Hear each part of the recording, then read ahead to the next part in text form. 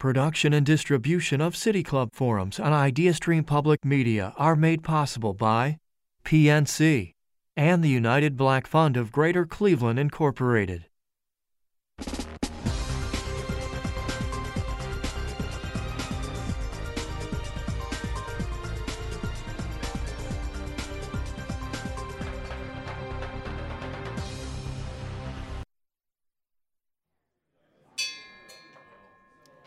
Good afternoon and welcome to the City Club of Cleveland, home to conversations of consequence that help democracy thrive. I'm Robin Minter-Smyers, a partner at the law firm Thompson Hine, as well as a City Club board member and immediate past president. I am so pleased today to introduce our forum, which is the LoSiC Law Enforcement Forum, as well as the final forum of 2021 in our Criminal Justice series in partnership with the Shar and Chuck Fowler Family Foundation. You may have heard Cuyahoga County is poised to build a new Justice Center. Overhauling or replacing the Justice Center is expected to be one of the largest expenditures in the county's history. Yet this is a construction project that is much more than a new building. It's a unique opportunity to either create the conditions for criminal justice reform to truly take hold or to cement the status quo. Our guests here today, Karen Chinn, is president of Chinn Planning, Inc., a women's business enterprise certified consulting firm. She has over 35 years of experience in government and public sector consulting and has served as a member of the Federal Advisory Committee on Juvenile Justice and the International Association of Chiefs of Police, to name just a few of her roles. But most important to the conversation here today, Karen was part of the group of national consultants who assisted Cuyahoga County leadership in evaluating reforms needed. It was an assessment of Cuyahoga County's entire criminal justice system and the factors that have an impact on things like jail population and the rate of court filings. What did Karen's findings say? And how can they help inform the construction of this new Justice Center? Moderating the conversation today is Rachel Dissel, accountability mentor for the Cleveland Documenters and a contributing writer for the Marshall Project. And just this week, the Marshall Project announced that they're launching a new criminal justice news operation in Cleveland. Rachel was also a reporter at the Plain Dealer from 2002 until 2020. Guests, members, and friends of the City Club of Cleveland, please join me in welcoming Karen Chinn and Rachel Dissel.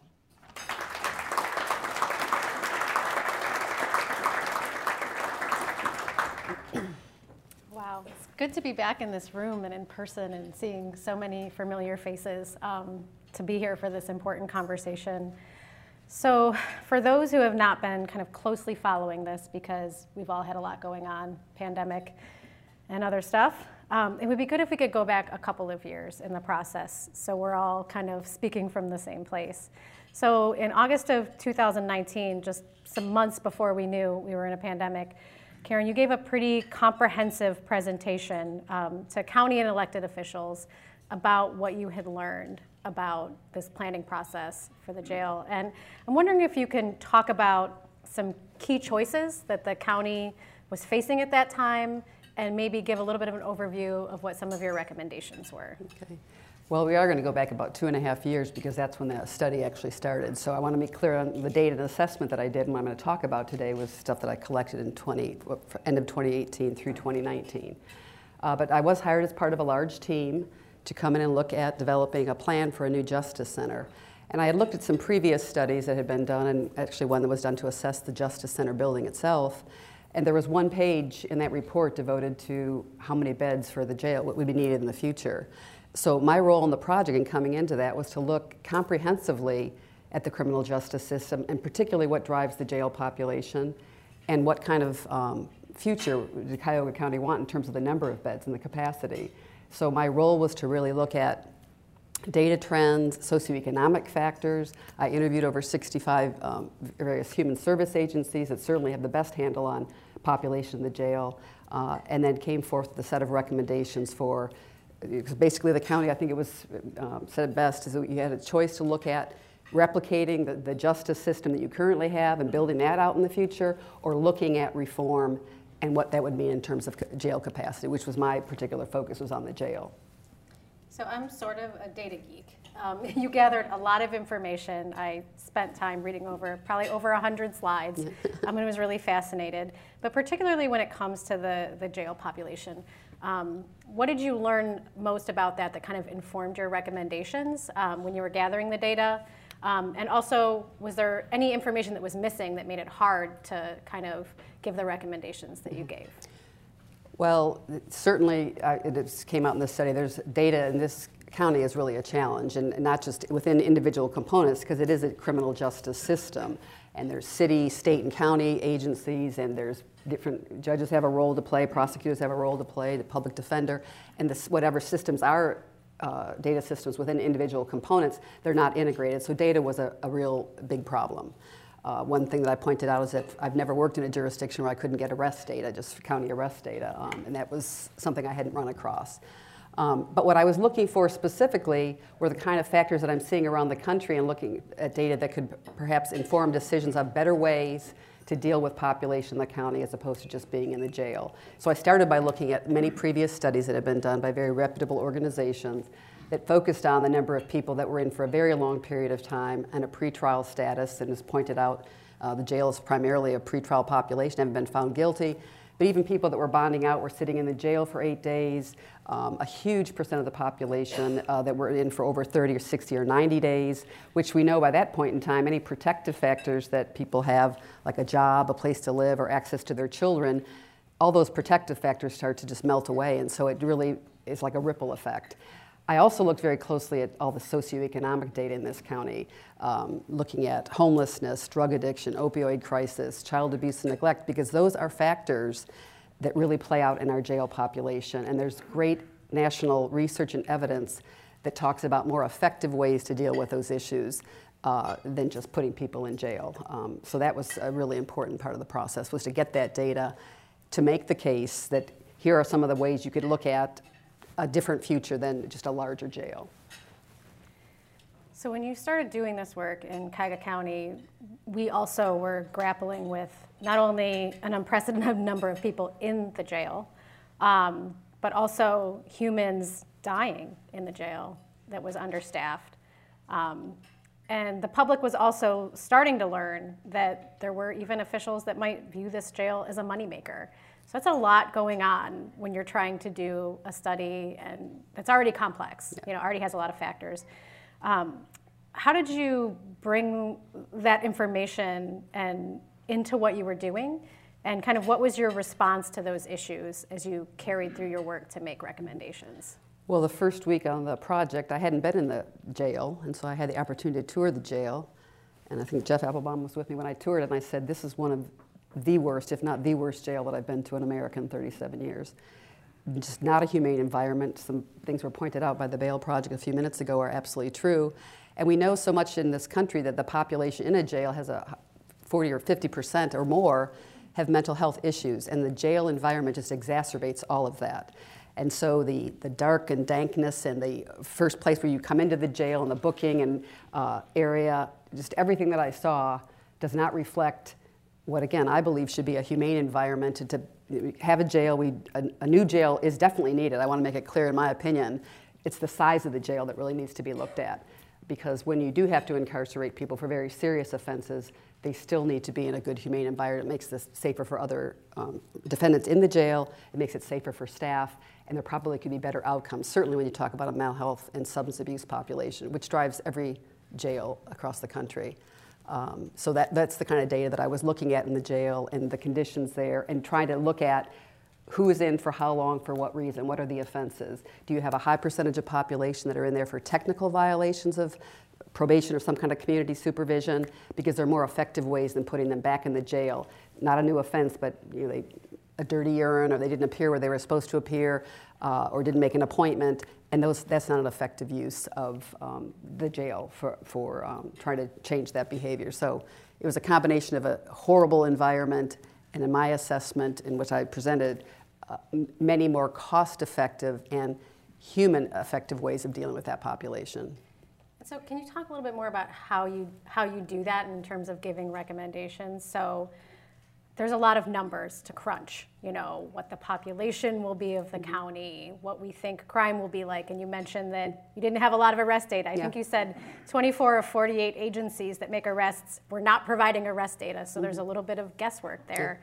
But how do you take those numbers and what we think might happen and then really combine that with some of these human elements about what we might want to see for humans in our community that is not being in an overcrowded jail, even if it's a new jail? How do you take that and turn that into recommendations that you gave to the kind of decision makers in the county? Well, I always look at crime and arrest data, and everyone thinks that's what drives the jail population. But in fact, I mean, I've seen places where the crime rate's gone up and the jail population's gone down, and vice versa. So what I hone in on, certainly collect crime and arrest data, and what I did find is that population in Cuyahoga County is down. The number of court filings are down substantially. Crime rate, which is the 7 index crimes per 1,000 population, that was down. Every indicator what people might think would drive a jail population was actually on the decline in Cuyahoga County. The only thing that was up was the average daily population in the jail. So then it was really important to look at, and I presented, again, the socioeconomic factors and drivers that are really driving the jail population, that 60% of the population in jail has some serious mental health issues. That a lot of people in jail are there simply, and there's a crisis in our country, because they can't afford to bond out. For very low level of bonds that were set, even $1,000 or $2,000, you'd have to post $100. There's people in jail for 1 month, 2 months, or 3 months because they can't come up with that small amount of money, which is a great thing that the Bail Project does around the country. So it was to look at all that information and be able to bring it back to decision makers to say, you can keep using the jail this way, or we can look at a different future. And what I'm able to do, and certainly everybody can find the research and read news articles across the country, there are many reform initiatives that have really, like the elimination of cash bail, or, and you've got some examples right here in your community, development of a pretrial screening instrument where instead of holding someone in the jail before their appearance at court, supervising the community to assure their appearance in court. And the city of Cleveland developed that comprehensive program and brought the failure to appear rate down substantially. So there's all kinds of evidence that's been presented by the MacArthur Foundation, Annie Casey Foundation, and several other great organizations that really dive in and look at what are the factors that are driving the jail population. And what we find through every jail in America is that sort of has become the social agency of last resort. And there's a better way to deal with the human factor of that. Also, not surprisingly, in this jail and every jail that I'm doing assessment, a very high disproportionate representation of minorities in the jail population. And that's something that certainly pointed out as part of the study. So there's ways that we can do things differently in the future that would result in a smaller jail. And I do want to say again that even if it's a 2-bed jail, I believe that what I've seen, you need a new jail in this county. I think it's really good that I was able to work with the project manager that also supported a smaller jail, because there are many things that can be done, and that's why I came up with a recommendation for a much smaller jail than you currently have. So when you were doing this work, you interviewed about 65 people who are connected to the system to help inform your recommendations. That includes folks involved with bail reform, reentry, mental health providers. But one thing that I noticed was that none of those folks are decision makers in this process. You know, they inform your report, but they're not at the table. The folks at the table to make the decisions are the folks who kind of run the system. So based on what you were learning in those interviews, should we be making these decisions differently? Should some of those folks be at the table so that the result is different? Well, I certainly think that there is collaboration within this county in terms of some of the meetings that I attended in different forums and individual interviews with Health and Human Service and mental health providers and substance abuse providers. But there's certainly, to move forward and to have reform and to maintain and to build a smaller jail, it's going to take everybody at the table, the leadership positions, but they have to have that input, because the jail population literally is made up of people that need to access those community services. And in several of my individual interviews, it became very obvious that either there wasn't adequate services in the community, or there was a disconnect when someone entered the jail. Let's say they were on medication for mental illness, they weren't maintaining that medication in the jail, and then there's, things just kind of get spiraled out of control. So I'm not going to speak to who should be making the final decision in Cuyahoga County, but clearly to have those people at the table and understand, which is what I tried to point out in the data, this is what drives your jail population. I mean, crime and arrest we have the lowest crime rate we have in America since the 1980s. And even with the recent uptick in some serious violent crime, most everybody in jail in America is not in there for murder, rape, and robbery. These are not the, it's the other more socioeconomic issues that drive the jail. Homelessness. You can't get a PR bond if you don't have an address. Well, homelessness is a crisis in America. There's no question about that. So these are all things that in the best decision or the input to how to make those right or how to do a different jail of the future will come, in my opinion, from the health and human service providers who really understand the population that's ending up in our criminal justice system. So I think you mentioned this, and you sent me some really great research on this as well, but you've done this sort of planning work in many cities and counties across the country. And you mentioned some really good examples of other places that have been able to enact reform, have been able to build smaller jail facilities. And I'm hoping that you can share a little bit, maybe a little inspiration today, of what Cuyahoga County could learn from those places. We know every place is different, and every process will be different, but what do you think we could learn from a place, I think you mentioned, like Charlotte Mecklenburg has done a lot of work on this. Right. Well, there's all kinds of examples throughout the country of people that have enacted reform, what that's reduced the jail population. But just to give an example of Mecklenburg County, they were faced with a construction of an additional 1,000 jail beds back in about 2010 or 2011. They had a main downtown jail, they had a jail north facility, had a population of about 2,800 inmates. And they came together as a county and a group to say, we aren't going to spend this money on expanding, we're not going to build this new addition to the jail. And they formed a criminal justice agency within county government, a small agency of, I think, 3 or 4 people. Because first of all, it's very hard to bring about change when you've got, again, county and city and agencies that are all separate units but have to come together for a unified vision of the future. And that's what they worked very hard on. And then they were able to get about $3.3 million from the MacArthur Foundation from their safety and challenge grants to look at data-informed decision-making, effective programming. If it's not effective, let's not do that anymore. And so they have now have about 1,500 empty jail beds, which is kind of my cautionary tale when I was making presentations. When you're embarking on this new jail, the last thing I'm sure you want to have for the amount of money you're going to spend, besides the human loss of human capital, is the capital to find you're going to have all these empty beds when you do realize and get smart about criminal justice reform, because we've seen examples throughout the country.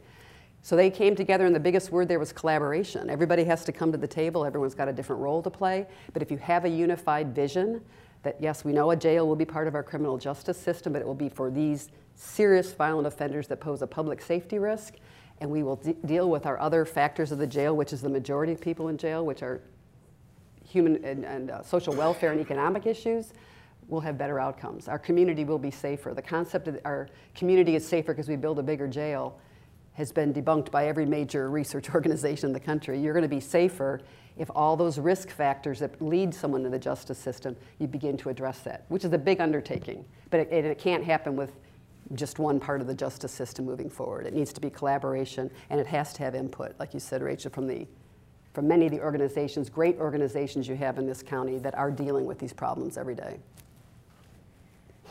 So you had quite a few really concrete examples of changes that could help reduce our jail population here going forward. Like you said, most of them would require collaboration and consensus that are very hard to come by sometimes. From people in different parts of the system. But it would be great if you could talk about a few of those concrete things that seem like the most promising, that would really help us, over time, reduce that jail population. And it often kind of struck me that they weren't things that felt like they were that hard to do if everybody was on the same page. Well, the first thing is definitely information system. I mean, I am a person that believes in data to inform decision making, and having data and factual information, because in my 37 years of consulting, I've started a project and been told everything about what's driving the jail population, and everything they say is absolutely not factually true, as I'm conducting interviews. So having good data that's timely, that doesn't take 4 weeks to pull out just who's in the jail today for what reason, for how long, that's really important. So first of all, having a good integrated database and to bring to the table when you're doing collaboration to say, we all have to deal with the same set of facts here. Let's all be on board about what the real facts are. The second thing would be to have somebody in your jail or someone within the system whose only job it is to look every single day at who's in jail for what reason and what do we need to do to push this forward and get this person out of this jail. Jail expedite or whatever you want to call it, that's a very important thing. Also having a uniform bond schedule, so you don't have all the judges, because the system, setting bond, one judge will set it for this or the other, having a uniform bond and also a validated risk assessment to make the determination that, okay, somebody has been arrested, they've done something, do they have to sit in the jail before they make their appearance in court? And again, the city, you've got a great example here because the city of Cleveland implemented that and it had a major reduction in the city of Cleveland's portion of the jail population, and it enhanced the appearance rate at court. People were out, they were supervised, they did go to court. And so that saved a lot of jail days there. It's a smaller portion, city of Cleveland compared to the county, but you have a concrete example right here. Certainly bail reform, this is an issue throughout the country. We are a democracy. To be sitting in jail because you don't have money just doesn't seem it's not right. And there's many ways, and places that have eliminated cash bail have not had an increase in crime or arrest. It can be done. There's examples of that. So those are just a few. Another big one, mental health diversion. We talked about having a centralized booking where when people are coming to the jail, immediately, not a month later when you find out someone's in the jail that's pregnant and needs some particular services or somebody's has mental illness issues, to have that screening going on the minute somebody comes into the jail. And if you can tie them back to a community agency or you can supervise them at community to appear in court, to having that central booking function, which the county is moving forward on a temporary basis until the new jail is built. So that's a good thing. And also what the county's moving forward on is a mental health diversion center, because mental health, the crisis of mental health in our country, is so prevalent in the criminal justice system that it's really important that people with mental illness are diverted. A facility has recently opened. It's not being fully utilized, and that's one of the issues that I think that from the 2.5 years since I left the study process, hopefully that mental health diversion center will be, because it only opened I think about a month ago. I can't remember. It's been open for a couple months. I think that's one of the things that is kind of confounding to folks is that we have taken a lot of steps here in this county to open such a place, and yet I've been watching closely in the Cleveland Documenters notes because they're going to all the meetings about this and they keep hearing, oh, there's only 4 people there, there's only 3 people there, there's only 1 or 2 people there a day. And one thing that's kind of hard to grapple with, and maybe you probably don't have an answer to this, but the fact that when I looked at your data, you were able to identify a significant percentage of people in the jail who had a diagnosed mental health issue. But then when the center opens, nobody is there with a diagnosed mental health issue. And so it's kind of hard to figure out why that's happening. Is it a systems problem? Did we miscalculate something? No, I mean, this will be the issue of collaboration and making sure that when you do develop an alternative program or you look at a diversion program. When I say diversion, by the way, I mean diversion should be happening at all points of the criminal justice system, from the point of arrest, diversion from arrest, from the point of prosecution of their programs. But certainly when you come into the jail, if there's ways to do diversion, and mental health is the biggest issue. So I haven't really gotten into the data about why it's not being used or the operational issues, but certainly to this forum here, I would say you do have a mental health diversion program now for the jail. I mean, there's also mental health services needed outside of the jail, but this is for the jail population, and it needs to be utilized because there are people suffering in the worst environment they could possibly be in is your current jail. I mean, jail period, because it exacerbates all the issues, but particularly the jail that you have here in the county right now. And so that needs to be people at the table saying, we've developed this, we have a facility, let's figure out a way, what are the stumbling blocks, who doesn't want to utilize this, and what do we have to do to get people into this facility that you have already created, a mental health diversion. And there's many examples of this throughout the United States, diversion centers, because again, it's not unique to Cuyahoga County that the socioeconomic and specifically mental health and substance abuse have a large role to play in the population in the jail. Speaking of stumbling blocks, I was really interested in the information you had on what we call technical violations. You know, I had been talking to some folks who have been incarcerated in the jail, and they were telling me that they called that ghost time. So if you have a KPS out, you know, and they bring you into the jail and you don't know how long you're going to sit there before you get to come before a judge and then figure out what happens for that. And I'm really curious, like, it seemed like a place where there could be some fixes that could happen. And I was trying to figure out what are the stumbling blocks to not having, I think when you did your report at the time, it was like 8% of the population was there for technical violations. 8 or 10% varies. But I always look at that as one of my key components in the jail to say, I want to know who's in there for technical violation of probation or parole, because that means they haven't committed a new offense, but they've had some non-compliant behavior. But having them come back to the jail and sit in the jail, and even that's even 10, but that's 200 beds of someone that, you know, it's better to have supervision in the community, you know, graduated sanctions to say that, you know, we can't just, and I'm sure from a judicial standpoint, you can't have someone just, you know, say I'm not going to comply with what I'm supposed to do.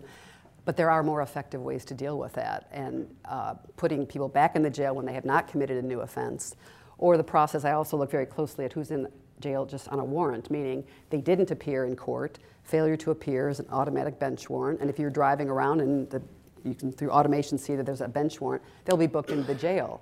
But if what they committed the offense that they didn't go to court for was a low-level first-time shoplifting or whatever it might be, those are the kinds of things you need to look at to say, every single step of it, are there more effective ways, and this is a good use of our money. I mean, again, is this making our community safer? And I would say the more people that you put in jail and the longer you keep them, it's not making your community safer. It's not at all making your community safer. It's just ensuring that those people will have more, you know, suffering, homelessness, they've lost their job, any of those protective factors. So you can have supervision or other ways to deal with non-compliant behavior as opposed to putting, and I've worked in jurisdictions where as much as 25% of the population is in the jail for non-compliant, you know, technical violation of community supervision, parole, probation, whatever it is. And I always drill in on that to say, okay, especially here, you have a choice. You can build a jail for the future because you do need a new jail, and it could be this big or it could be this big. And these are the things that I try to drill on and inform this jurisdiction. And I don't think that it would be easy to make the change, but there's plenty of examples throughout this country where people have decided to do that at a greatly improved, you know, less cost to the county, but also less collateral damage to human beings because they're, you know, get them back. And one thing you mentioned, Rachel, which is the whole issue of, is it a moneymaker? A jail is not a moneymaker, and it shouldn't be. And I am not a fan of privatization. I never have been, because if you think about, you know, if we have decided as a society that we will incarcerate some people, whether a jail or a prison, I don't believe it should be turned over for profit. And there is no profit, because again, what we're dealing with and the right kind of services with good, well-trained staff in the mental health service, it costs money. So I don't see anything of that being a moneymaker. So we're here now having this conversation because timing is important. There's a lot of decisions kind of on the horizon and kind of quickly. You know, in a story for Cleveland.com in September, Courtney Astolfi, a reporter there, wrote about how officials are kind of still haggling over the size of the jail, kind of back and forth. Some folks are advocating for fewer than 1,600 beds in this jail, others for 2,000 or more, or extra space just in case we need it. There seems to be some anxiety that we might need this in the future. I feel like both of those options are really bigger, you know, and not smaller than what some of the numbers that you showed we could achieve. And just to kind of give everybody the numbers if you don't have them, in a ballpark way, for each 25 beds that we add to this number, you know, the cost is, let's see here, $6 million in construction costs, $1.1 million a year in operating costs. So we've talked a lot about human factors, but also just a lot of money, a lot of taxpayer money going into this.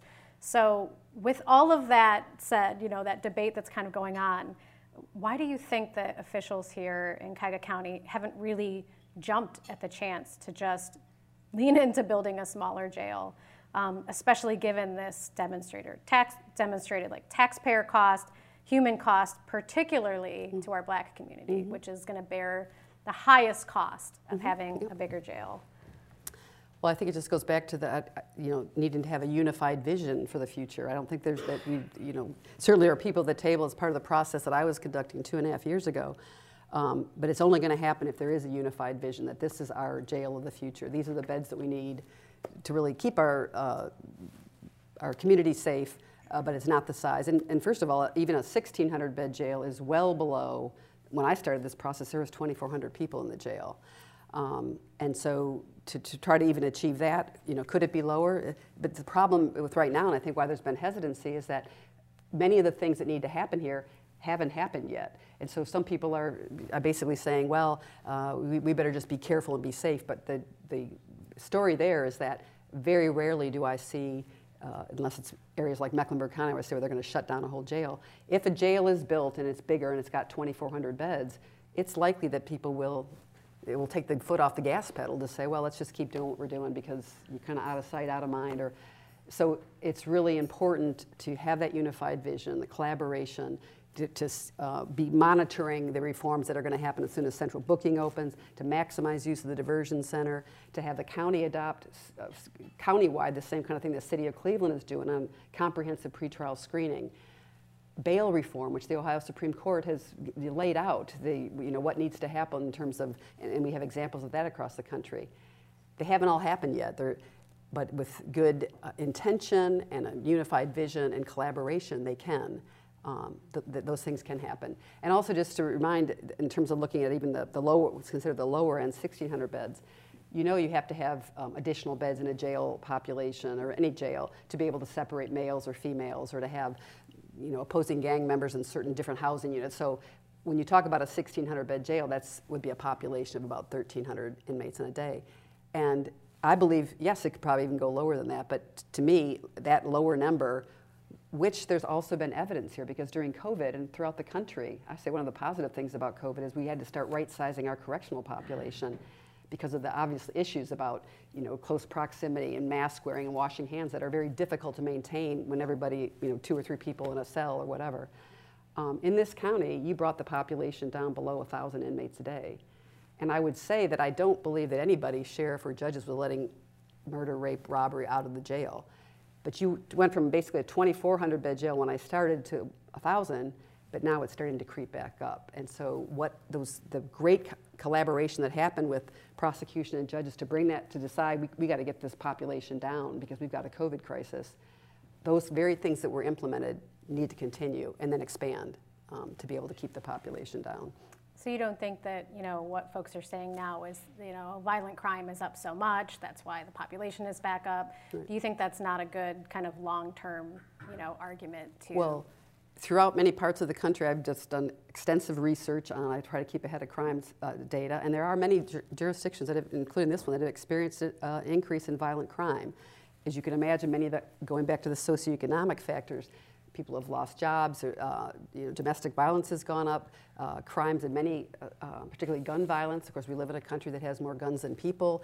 So there has been recently in many jurisdictions, and including Cleveland, an increase of crime as a result of COVID. But again, the jail population was never made up, and it isn't made up in any city, thankfully, of everybody who's in jail has committed murder, rape, robbery, aggravated assault.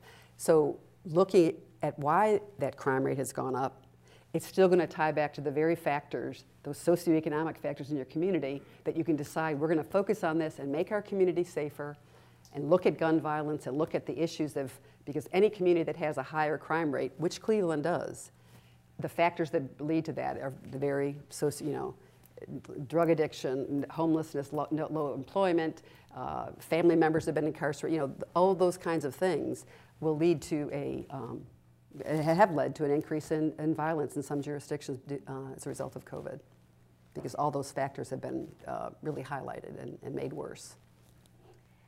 So today at the City Club, we're here with Karen Chinn discussing criminal justice reform and the proposed new construction of the Cuyahoga County Justice Center.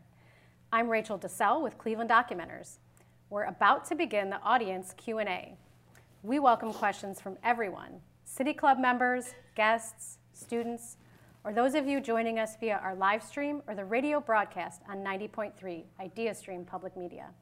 If you'd like to tweet a question, please tweet it to @thecityclub. You can also text 330-541-5794. That's 330-541-5794. And the staff here will try to work you into the program. So I'm going to kind of finish off with a final question or so while people get their questions ready.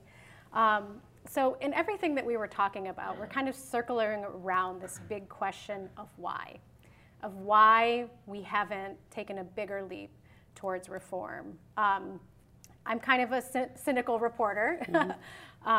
I wonder, is some of this the system or the machine sustaining itself? Or is there something else that's holding us back?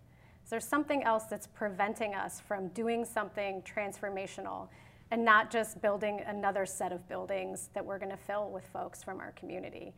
Is there something that's stopping us from having a unified vision for justice here? If you have some idea about what that might be, please tell us. But I guess my other question is it too late to change? No, I don't think it's too late to change at all. I mean, I think that I've seen that it can happen, and so I do not believe that it's too late. The why, and each jurisdiction is different. The priority of saying, for example, I gave Mecklenburg County, they said, we're not spending that money. In many jurisdictions where now the jail or a budget is stripping out public education, other needed health and human services, other more important factors, that will be a time when, again, financially, when people will say, we have a better way to spend this money. And by the way, it will be an astronomical sum of money to build this kind of facility. So I think it just boils down to, again, where I've seen that it's working is that the public pressure within the system, because it's not an easy thing. Again, everybody's got a different role to play. Everybody kind of sees, here's what we're doing. We don't need to be told we're doing it wrong, or we don't maybe want to do it differently. But the only way that change can happen is if everybody does sit at the table. You can't just have, and as we know throughout the country, there's some amazingly progressive prosecutors that are trying to make changes. In California, 2 of them are getting recalled because they don't want to follow, citizens are now too worried that everyone's going to be out in the street committing more crime. Some judges that try to make change. If everyone comes together and there's a unified vision, when the things start happening to say, well, I'm not sure we want to do this, if you're all together on say, no, this is the way we're going, and we know why, and it's based on data and factual information and what does work and what doesn't and what's effective, then I think it can happen, and I don't think it's too late in Cuyahoga County. Thank you so much. I have 2 questions. First of all, what happened to your report? Was it presented to the Cuyahoga County Council? Have they seen it? Judges, has it been reported in the news so that citizens will know what you have recommended and your findings? Second question is, would you say something about the Cahoots program or others that are similar from Eugene, Oregon, that have community-based crisis mental health intervention? That one has been going about 30 years. They've saved a huge amount of money and kept people out of jail. Thank you. Yeah, okay. The first one, all of the forums and the material that was presented as part of my assessment was presented in a public forum. I don't know, it was recorded, and then so that, I don't know if everybody here has heard about, but it certainly would be public information in terms of the presentations that were made to a oversight committee on the study. There was 12 people, elected officials, prosecutor, judges, that were at the table as we developed this assessment and developed a plan for a future justice center. So that is public information. The second point that you bring up is that there's a lot of really good programs around the country that, again, not just jail diversion, but from the point on the street, crisis intervention with law enforcement, because they're the first ones that really come in contact when someone's having a mental health crisis or a psychotic episode or whatever. And instead of criminalizing that, but to call the right people that are mental health professionals to the scene to make a better decision than we're just taking this person to jail because they're walking around talking crazy, it looks scary, we'll take them to the jail. There's a lot of programs that have been developed like that throughout the country, and they are excellent programs.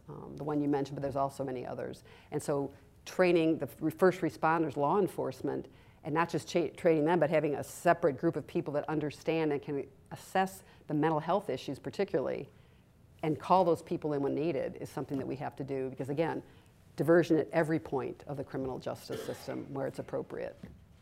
By the way, I have a copy of that report. I learned so much from it, and I think just because of during the pandemic, it didn't get as many eyeballs on it, as much attention as it needed, so I will be happy to share it out from my Twitter account for those that want to read it, and the City Club will also share it out in a way so that more people can see what was in the original report. Thank you for being here. In 2018, Rachel wrote an excellent article on the inhumane conditions at the Cuyahoga County Juvenile Detention Center. I appreciated Kareem's remarks. These are humans in these buildings, and it seems that people don't think they are. So my question to you is, how can we include treating inmates or defendants as humans as a part of the campaign for this new Justice Center?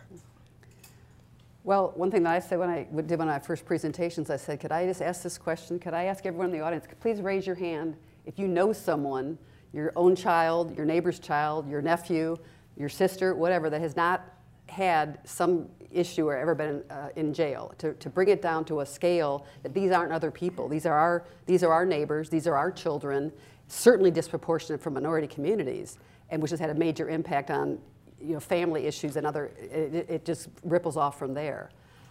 But I don't know how we can make people think. I would say that probably in every aspect, even in the justice system, somebody, judges, prosecute, they probably also have had a neighbor, a nephew, a kid, someone they know that's been involved and has been in the jail. So, I know in my family there's been some issues and so we have to realize and recognize that these are human beings that need, especially in the jail because they haven't been found guilty of anything yet, that need to be treated humanely. And there will be better outcomes for that. And our society will be safer for that, to find out what the issues are and then to get the treatment that's really needed. Thank you. Hi, thank you for coming today. Leading in kind of to her remarks, I was wondering if you could cite one of the very best examples of a jail around the country somewhere that has what you would deem a most excellent program, and if so, I always think imitation can work pretty well. So where could some of our city leaders that are going to be involved in this visit, or have they? It's hard to know. Yeah. Well, that's interesting. We had a whole tour schedule outlined as part of the process for this, and then COVID happened. So one place that we were going to be taking people to take a look at was, we did some virtual meetings. Just as an example was Harris County, Texas, where they have a very comprehensive booking, a pretrial, a booking center, where the whole point is to get people in and out of there as quickly as possible. Don't dress them out if they can bond out, if they bail, whatever, tie them into a community program. So that was one that we were going to look at. We were also, I think, Jeff, what was the other place? Miami, I think we were going to go down Texas, and I'm trying to remember the other one that we kind of identified that were most similar. What was the other one? There's a second county in Texas. Oh, Cover tours that we're now doing, by the way, as well. Okay. Mecklenburg County, I say, would be another one. I mean, again, they've had help from the MacArthur Foundation, and the MacArthur Foundation will not go into a jurisdiction that doesn't have that unified vision, where they see there's really a need for change. But they completely turned that around in terms of, again, that they've now looking at 1,500 empty jail beds. Their jail, the main jail, is not exactly the environment that I would say is excellent. The kind of jail, there's one that I planned recently in Lancaster County, which is in Nebraska, Lincoln, Nebraska. It has basically a mental health ward because we know that now jails really are the largest, many mental health population in them. So to develop some specialized housing for women. So there are some examples from across the country, but it's not as if, certainly you read a place like Rikers Island, which New York has had major criminal justice reform, but they also have an absolutely horrible jail that they're trying to downsize and move out into the communities. So there are still a lot of jails, maybe not as bad as one I've seen here, that do also need to get on board with what we've learned is effective, and also we've learned also from international community what's a more humane way of dealing with people when they're incarcerated. Just to go back to what I was asking you before the program, you said you learned from the international communities? What specifically, and also in terms of our jail, do you think we have to make special provisions for immigrants, non-English speakers? Oh, absolutely. I mean, that's one of the stumbling blocks. If you don't have interpreters, or you send out notice to appear for court or text it out and someone doesn't speak English. So the whole issue of making sure you're getting information out to people and having interpreters or providing information for a court appearance that's in that language. What I'm talking about more, just my own personal research. For example, there's a Halden prison in Norway. Norway has the lowest recidivism rate in the world. When they do have to incarcerate someone, they basically live in apartments, they farm, they garden, they make their own food, they learn a job skill, and they are not coming back. And so we don't have, for example, in California, where within 2 years of release of other California prisons, 70% are back in the prison because they're still homeless, they're still drug addicted, there are other issues. So the human way of dealing with that, dealing with mental health in a much more humanistic way, and I find that many of the Scandinavian countries, I believe, are doing a much better job of that. And that also, I believe, has to do with some of their opinion just about social welfare. You know, healthcare is a right; it's not a privilege. Education is, you know, they're already that sort of thinking to say we are all a community and we all will be safer and better together. And so even if someone is involved in the law enforcement or the criminal justice system, it's a more humane way of dealing with them. And they get people then out. It's not the repeat cycle that we have. And so many of your people in jail, and I always try to do a study on this, what percent, how many bodies actually account for admissions? And what you will find is that there's a certain number of bodies that are accounting for the majority, you know, because it's a revolving door. Nothing's being fixed, nothing's being taken care of. So in places where they are trying to deal with that and get people out of the justice system, it's much more effective. Thank you for appearing. I have basically 2 questions. First deals with who is going to run the computer system. Everyone in here will admit that the county executive and the county council have done, well, I shall not say the word, but a certain type of job. First, being a small government person, would you favor this being run and administered by the court system, the county court system? Second, have you looked at including City of Cleveland in the various municipal courts to set up a local agency to get everybody in there and have the courts run by maybe 5 county judges, 3 city judges, and maybe half a dozen judges from various municipal courts on a district area? Yeah. Thank you. I'm not sure I can give an answer on who should run it, but I can say this: when it's developed, everybody has to be at the table to talk about what information is needed, who has access to it. One of the systems that I found that was most effective is the prosecutor's office here does have a really good, I believe, data system, the data dashboard, which I was able to access some data I didn't find out about till later in the study, that everybody's keeping a little bit of their own data. And one of the biggest issues is that the data needs to be timely, comprehensive, and integrated.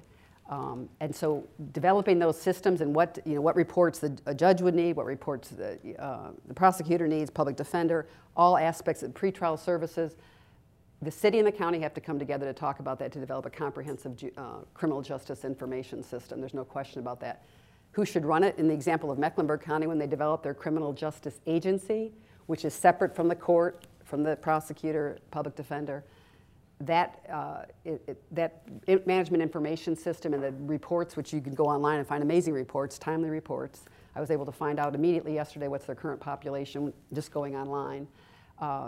That is a separate agency that they formed to be the main coordination agency for criminal justice reform. You're making me jealous with all this talk about data. I think there's a lot of us that have hope that in this next year we'll make a major leap forward so that some of that information can be made available. Do you think that an agency like the one that you talked about needs to be a little bit independent? Yeah. I mean, again, I'm not here to say where this should be, but I'm here to say you need to have a comprehensive, integrated criminal justice information system. But there's a benefit of instilling trust in, if it's a new organization or a sub-part of another agency that is the leader of that, but everybody has to contribute to it. Everybody has to say, I will provide the data, what data is needed, what do I need to know on a timely basis, what are issues of confidentiality, all those things have to be ironed out. You've mentioned that successful reform efforts need to have citizens at the table, need to have the community engaged in the process. What can we regular folks do to make this successful in Cuyahoga County? I think there's a great deal of interest, but maybe it hasn't all been activated. What have you seen work well in other communities? Basically, that there's been involvement of the agencies and the citizens that know what's really going on in the jail, factual information, that everybody in jail has not, again, committed murder, rape, or robbery. So to have substance abuse organizations that deal with clients that intersect with the criminal justice system. And you did have a really good thing, I don't know if it's still going on, but a couple of years ago, an intercept mapping process where people from the community come together and look at the touch points within a criminal justice system from the point of community organizations, health and human service providers, and to really document that, what overlap there is among those agencies within the criminal justice system, and then to begin to have forums like this to say, I mean, everybody in this room, I assume, is a taxpayer in Cuyahoga County, and you'll all be faced with saying, can we do something different at not only the financial savings, but also human savings. And so I believe that reporting special stories, we know from last summer with many of the protests throughout the country that it takes to finally put this issue front and forward, to say there has to be reform. This is not the way that we should be moving into the future in terms of fairness in the justice system, understanding what's driving the system, and especially in a county that's faced directly with building a new jail. So I mean, I think it's public awareness is the main thing, and getting the voices from people that really understand what's going on. Have you seen anywhere that you've worked where the voices of people with lived experience, having been in a jail, have been included in a planning process? Is there a way to do that, and that will be really useful and helpful? Yeah. Well, then there have been people that, over the years you can even read about in the newspaper, even if I haven't worked there, that have had a bad experience. So their child was, I worked many years ago in Maricopa County, which was, that went under Sheriff Joe Arpaio, the toughest sheriff in America, and there was young people that had been booked in and stun gunned. They had many deaths in the jail. And so certainly the ACLU and other organizations bring this stuff to light and get people behind it to say, we can't have this happening in these jails. And it takes, again, public awareness and information to say, and so I have seen sometimes throughout the country that where I've worked, but also where I haven't worked, that having that voice, my child was arrested and here's exactly what happened. My child died in the jail of a drug overdose. My, lost a baby in the jail because I had a miscarriage. Those kind of individual stories, but I find that those are really, it will take press information, reporting of that, and then a community that cares about coalescing about making that different in the future. But has anybody made that actually a part of their planning process to make sure that those voices of folks with lived experience are included when decisions are being made? Well, I feel like here in Cuyahoga County that, my interviewing 65 agencies, everything from frontline services to, reentry job, as best I could, as I think I mentioned when I first came into it, the assessment 2 years earlier was more of a building assessment, but it had one page that said you need a 3,000-bed jail. It's like, what was the input? What's the data? I don't see any of this. I feel like the reason that I was making a suggestion for a smaller jail of the future is I did put those voices on the table. I did say this is what's driving. Your crime rate is not what drives your jail population. Your arrest, but nationally arrests are down. That's not what's driving the jail population. This is what we have to focus on as a society. Drug addiction, homelessness, lack of employment, all those things that make our community, that's what we have to focus on. And I try to bring that to the table, and I always do try. Sometimes I've been hired and they say, we're here to plan a jail. Why are you doing interviews with human service? Because you have to look at the whole system. Today at the City Club, we've been listening to a forum with Karen Chinn, one of the consultants who completed an assessment of Cuyahoga County's criminal justice system. The forum was moderated by Rachel Dishel, accountability mentor for Cleveland Documenters. Today's forum is the LoSick Law Enforcement Forum, as well as the final forum of 2021 in our criminal justice series in partnership with Char and Chuck Fowler, the Char and Chuck Fowler Family Foundation. We welcome guests at tables hosted by Thompson & Hein and other sponsors. We're happy to have all of you here. We will be taking a short break for the holidays next week, but be sure to join us when we return on Friday, December 3rd. We will be talking about 3 years of Say Yes Cleveland. We will hear the latest updates from Say Yes Cleveland Executive Director Diane Downing, followed by a panel with Say Yes Cleveland Family Support Specialist Lakeisha Rogers, and the first student to earn a bachelor's degree with a Say Yes Cleveland scholarship, Leanne Andino. Tickets are still available for this forum, and you can purchase them and learn more about our other forums at cityclub.org. And that brings us to the end of today's forum. Thank you, Karen Chinn and Rachel Dissel, and thank you, members and friends of the City Club. I'm Robin Minter-Smyers, and this forum is now adjourned. For information on upcoming speakers or for podcasts of the City Club, go to cityclub.org.